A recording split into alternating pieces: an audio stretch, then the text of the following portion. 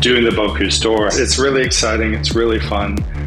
It's very, very challenging, but also you learn a lot about yourself, about the competition, and you learn things that you apply from doing the competition into your day-to-day working life as well. Bocuse d'Or, a very prestigious worldwide culinary contest, is holding its grand final in Lyon in France towards the end of January. It's a very exciting stadium event where chefs prepare elaborate dishes for judges, but in front of an enthusiastic live audience. There are 24 countries competing, and Australia is one of them. And Australia has a long history with the Bocuse d'Or. Representatives have included George Calombaris, Joseph Argetto, Scott Pickett, Shannon Kellum, Dan Arnold, and Michael Cole in 2019. We are really lucky today to have Chef Alex McIntosh, who is Australia's representative in the grand final. Alex is with us today. He is also the chef at Southwest Brewery in Torquay. Alex, welcome to Dirty Linen. Thank you very much. Thank you for having me on your amazing podcast. Well, it is definitely the more amazing for having you on it. Alex, tell us about the Bocuse d'Or. Why are you going in it? What does it mean to you? The Bocuse d'Or to me is just the pinnacle of competitions and cookery. I think of it in a way as if it almost sets the trends for the culinary world. And you look back at some of the stuff that's been happening in the competition, and then you see it start filtering out into restaurants. And it's just really at the forefront of the culinary world. And I've always looked up to all the chefs involved in the competition and always strived to be involved any way I could. And kept persisting, and now I'm lucky enough to be the candidate representing Australia in January in the grand final. So exciting. So tell us about the road to the Bocuse d'Or. What have you had to do to get this far? So to get this far, there's the national competition. So it's open to anybody in Australia to enter. I believe the next one we're having is in April, and the applications are open. So anybody in the country can enter. You need to compete with the same kind of structure that you do in France. So that is, you need to make a platter and a plated dish, whatever the key ingredients are, in 5.5 hours. And there's a team of 2 people to do that. So I competed against some other great chefs last year, and came first place, and won the right to represent Australia, which was a huge honor for me. But it wasn't my first time doing it either. I had a crack in 2016, and I competed against Dan Arnold, who won, and who now is my coach for the team and for me going to the finals in January. Yeah, I just love this community that builds up around competitions like the Bocuse d'Or. And I mean, I think it's really incredible, the support teams that just get around you, and no one's doing it for money. They're just doing it because they believe in it as an important part of, of the culinary world and about development of chefs. So Alex, tell us about these key ingredients, because is that always a part of the Bocuse d'Or where you have like this showcase ingredient? Yes, there is. So as an example, for Asia Pacific, for the national competition, we had to use Humpty Doo barramundi. And then for our fish dish, and then for our meat platter, we had to use rump cap and oyster blade. So all the chefs had to compete and use that. For the next stage of the competition, there's qualifying. So there's qualifyings all around the world. We were involved in the Asia Pacific leg of qualifying, and we had to use, our key ingredient that we had to showcase was tofu, which was a very unique challenge for us, especially going up against lots of Asian countries. And then for France in the finals, we've been giving given Scottish monkfish, scallops, and mussels to create a platter with. And then for the plated dish, which they just announced a couple of weeks ago, it's got a couple elements to it. So they want to focus on children's nutrition and think like school lunches. They call it Feed the Kids. So a real focus on, what we're feeding our kids and how we do that. And then on top of that, we have to use pumpkins. So they've given a list of 7 or 8 pumpkins that were available for us to use. And we need to create a 3-course meal, a vegan cold entree, a hot vegetarian main using pumpkin and egg, and then a restaurant-style dessert using pumpkin as well. So they've thrown a real curveball by making us do 3 courses instead of 1. But that all adds to the fun and the challenge of it. Oh, this is really this sounds pretty radical. Like not only to have that sort of theme, but then to have a vegetable as the hero ingredient. Wow. I mean, what's been the buzz around Bocuse d'Orland about this challenge? I think it's, last year they did the plated challenge was takeaway food, given that COVID and how prevalent that became. And they did that 3-course meal there. And they've kept it going this year. So I don't think anybody really expected that to happen.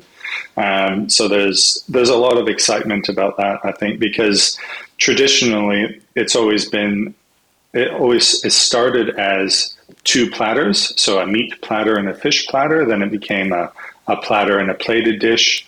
And last year and this year it's become a platter, which is going to be fish, and a plated dish, which is vegetarian, and to have 3 of them and to get desserts involved in the Bocuse d'Or is something really new and I think exciting, and gives, teams an opportunity to showcase more than just 1 plate at a time. And what about this Scottish monkfish? Because obviously we don't have access to that here. So how do you, go around conceiving a dish where you can't actually have access to the exact ingredient? That is extremely challenging. There is some difficulties, not just for us, but for a lot of the teams who don't have access to those types of ingredients. But as you mentioned before, we've got a really big team. Well, not a big team, but we've got a really good team of people that, really care and love the Bocuse d'Or, care about it a lot, and do everything they can to help. And one of Dan Arnold's seafood suppliers in Brisbane was able to source us some monkfish. And one of my suppliers here in Melbourne, PFD, is currently sourcing some for me as well. So everybody's really come together to try and help give us the best chance we can to succeed. And I think that is, as you touched on before, very Australian. Everybody comes together on a shoestring budget and, go for gold and really punch above our weight. Well, I remember Scott Pickett, who's part of the support team and a previous competitor in 2005, talking about his experience of, I think, basically like bringing as much stuff as he could in his hand luggage and just really basically almost catching the subway to the, walking to the thing or hiring a bicycle or something super like shoestring, and then talking about the German team that were coming in with these like massive Mercedes trucks, like basically shipping containers of equipment and ingredients just like loaded in. And I mean, I think it speaks to the prestige of the competition, but also, the difference between the resources that are thrown at it by different countries. It's amazing that you'll be doing this in 5.5 hours, and to the layperson that might sound like a long time to cook. But talk to us about the timeline and the training and the preparation that goes into pulling this all together. Yeah, it's very, very intense and complex because, yes, 5.5 hours does sound like a lot, but when you see the food and the level that the teams are doing it at, it really goes by so fast. And so what we do is we find out the ingredient and we create our concepts, and we start testing and developing and, coming up with unique ideas and presentation to showcase not only the key ingredients, which all the teams have to do, but also showcasing Australia, and in particularly where I am down here in Torquay, working at Southwest Brewery. That's a big part of what I want to showcase in France in the finals. And so incorporating these local ingredients to convey that story in the food is a big part of it for us. And so it's just working and testing those dishes, getting it to a point where we're happy with it. And then we start doing timed runs. And then we have to, practice and practice and practice. So every week on our days off, we're practicing cooking to make sure that we get these dishes to a point where it's second nature, because every minute counts. And we'll have 20 timers and we'll have spreadsheets, and everything's documented down to the minute of, you've got 5 minutes to do this job, you got 3 minutes to do this job, and 15 to do that job. And so Dan, the coach, who will be on the pass, can monitor our progress, let us know if we're behind or what we need to do, and all that kind of stuff. So it's really, really detailed and intense, and it's just lots of practicing. Wow. Partly I'm terrified for you, but I also am so excited. It sounds really fun, but also like an out-of-body experience. So. Yes, it is. It's really exciting. It's really fun. It's very, very challenging, but also, you learn a lot about yourself, about the competition, and you learn things that you apply from doing the competition into your day-to-day working life as well. I mean, you look at all the chefs that you mentioned before that have been involved in this competition, and a lot of people listening to this would know who they are. And I think doing the Bocuse d'Or has taught everybody all those things, and they've become quite successful in their fields, not only because of that. Obviously, they all put in a lot of work, but I think that helped. Doing the competition helps give them that structure and drive that's made them all successful as well. Well, I mean, people might think, oh, he's cooking at a brewery. Like, what's that got to do with this high-level competition in France? But can you be sort of like, is there anything specific that you've already been able to take back to your role at the brewery? Well, I think it's about the detailed level of organization, I think, helps everybody, and being forced to do that. But also for me personally, focusing in on having to present a theme and a style and look at, what my style is, which isn't something that I've really thought about much. I've just gone in and cooked food, but, it's made me reflect on myself and what I want to portray and what I want my style to be. And so in that respect, it has, affected my, some of the stuff that we do at the brewery. Obviously, the brewery is very different to the Bocuse d'Or, and they don't always correlate, but some of the themes and some of the ideas still flow through, because we like to focus on some local produce and local flavors as well where we can. We should mention that you're not by yourself in the kitchen. You do have Dan Arnold on the pass, as you mentioned, but you also have a commis chef. Can you tell us about him? Yeah, so Tristan, he was part of the national selection, and I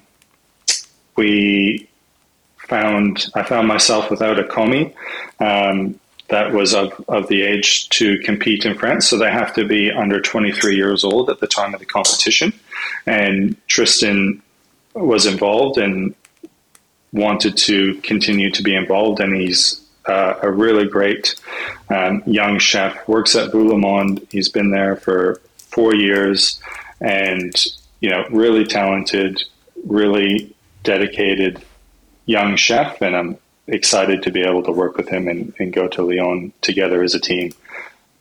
Yeah, it's really fantastic. And I think it's worth reiterating that the competition is open for the next round. Entries are open. And I mean, it's all a little bit blokey, don't you reckon, Alex? Like, where are the women coming through in these Australian in this Australian competition? It's a good question. I mean, when I competed in 2016 in the national selection, my commie was, her name was Chelsea, and we worked on it together. I think it's one of those things. I don't really have the answer for that. I mean, it is open to everybody, and I encourage everybody to do it. And it'd be great to get some more women involved in the competition. I think it's great for everybody and challenges everybody. I'm pretty sure Michael Cole's commie was also... Laura. Yeah, Laura. Yeah. So, and she did an amazing job. Yeah, maybe there's a bit of imposter syndrome, but women, get in there. Yeah, definitely. Yeah. Can you, I'd love to learn more about what you're doing at Southwest Brewery, especially coming into summer. It's actually crazy to think that in January you're going to be decamping to winter in France. But tell us, you must have very understanding and supportive employers. Yes. No, they have been amazing in this whole journey and have been very supportive. Yes, being in Torquay in summer, it's the peak time of year. The coast just really explodes once the sun comes out, if it's ever going to come out. And it is difficult, but we have a really, really good team here, really solid team in the kitchen, team in the floor. My head chef, Viviana, she's an absolute gun, so she'll be able to keep the team going in the kitchen, flowing while I'm away in France doing this. Awesome. Great to hear. So tell us about the offering there. What do you guys get up to?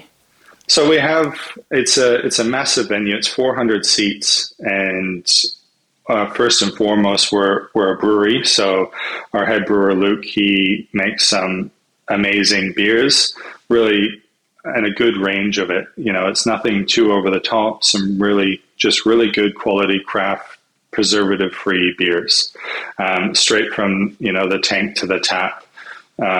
We don't distribute a lot to other places, so we like to keep it exclusive and something special for when people come down here. As for the food, it's we have a little bit of something for everybody. We've got really nice, fresh, salad bowls, poke bowls, hand-stretched pizzas. We've got, you can't be a brewery and not have a Parma, I think. And so we do a really nice beer brined Parma, hand crumbed, fresh, double smoked, free range ham, Napoli, mozzarella, all the good stuff. But, we make it all fresh in house and we put a lot of love into it. So, even those standard things that are at every brewery and bar, we just like to try and elevate it to that next level and put that love and care into it. So we have a lot of those classics, like I said, the pizzas, the salad bowls. We also have a lot of fresh seafood, fresh sashimis, seafood platters with lobster and oysters and mussels and all that kind of stuff. So it really has a large variety, small snacking, sharing stuff, or if you want to come in for a sit-down meal, it's really good in my opinion, but I'm probably a bit biased on that one. It sounds like, plenty to draw people, just wanting a little snack or wanting a real feast or to celebrate something. It sounds really good. So Alex, I sense you're not from around these parts. Tell us about the journey that's taken you to Australia and to the coast. So I'm correct. I'm originally from Vancouver in Canada. I had just finished cooking school, and I started working in this restaurant in Vancouver called The Pear Tree with a chef named Scott Yeager. And he was actually, I need to get my years right here. he was the representative for Bocuse d'Or Canada in 2007, I believe. And I was in line to be his commis for the Bocuse d'Or. So it's always been something that I've been passionate about for a long time and interested in.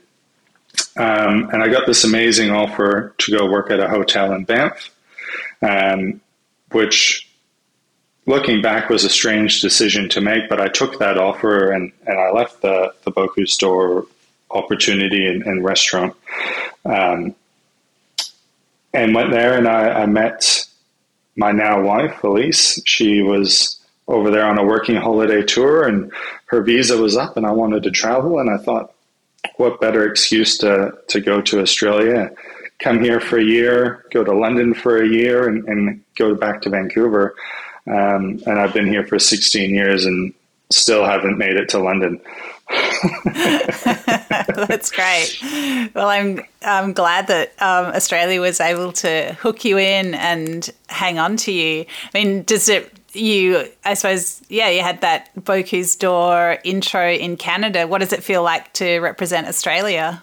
Oh, I could never have imagined it. It feels it is such an honor. And, Australia really is home now as well. Like, I've been here for 16 years. We've got 2 young boys, and, it's such a great place to be, and to be able to represent it is just a dream come true.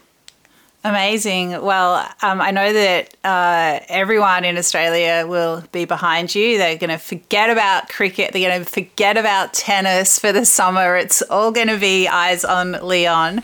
Alex, stay in touch, because we definitely need to watch your progress and, celebrate the experience. I think these competitions, of course, it's great to place or, do get a great result, but it's just an incredible, just what a journey. I'm just so excited for you. Thank you so much. Yeah, well, all the best. Good luck with those spreadsheets and timers. And that pumpkin, 3 courses of pumpkin. It doesn't sound like a school lunch that anybody anywhere in the world is enjoying right now. But kids, get that pumpkin into those kids. That's it. We'll make it look good and taste good. I'm sure you will. Thanks so much for your time today. All right. Thank you for having me. Cheers. This is Dirty Linen, and I'm Danny Vallant. We air the issues that the hospitality industry finds hard to talk about, hearing from different people with unique perspectives. We want to hear from you as well. If you have something that needs to be said about a topic, get in touch so we can include your perspective. Contact us at dirtyLinen@deepintheweeds.com.au or hit us up on Insta at Dirty Linen Podcast. We can't wait to hear from you. This